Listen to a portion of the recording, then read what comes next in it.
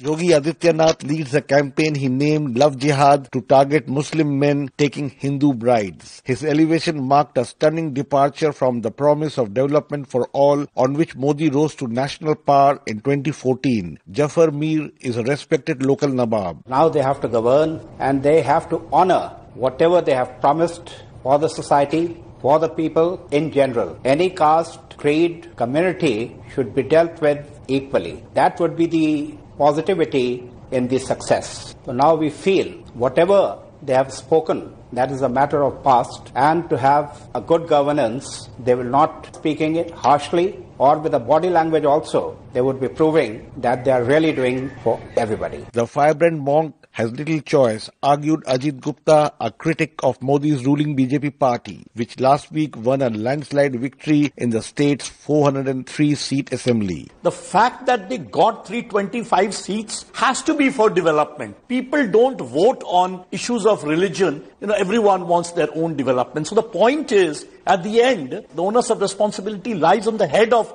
Yogi Adityanath to convert the Hindutva mobilizing that he did during the election now into a mandate of governance. Adityanath also hopes to construct a grand temple to Hindu god Rama on the debris of a 16th century mosque in Uttar Pradesh. Analyst Aarti Jairath predicted that could now become a reality. I think Ram Temple is very much on the agenda.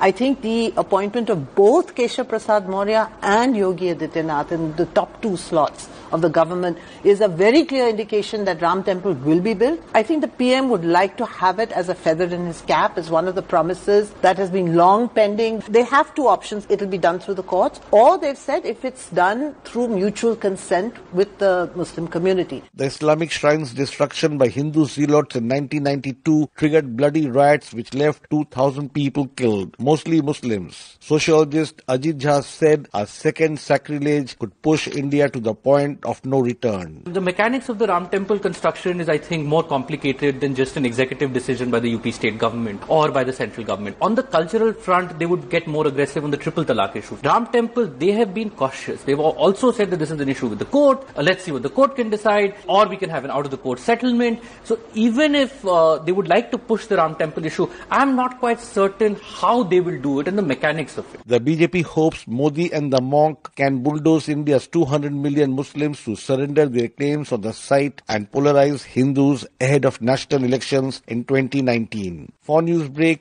this is Rana Sen reporting from New Delhi.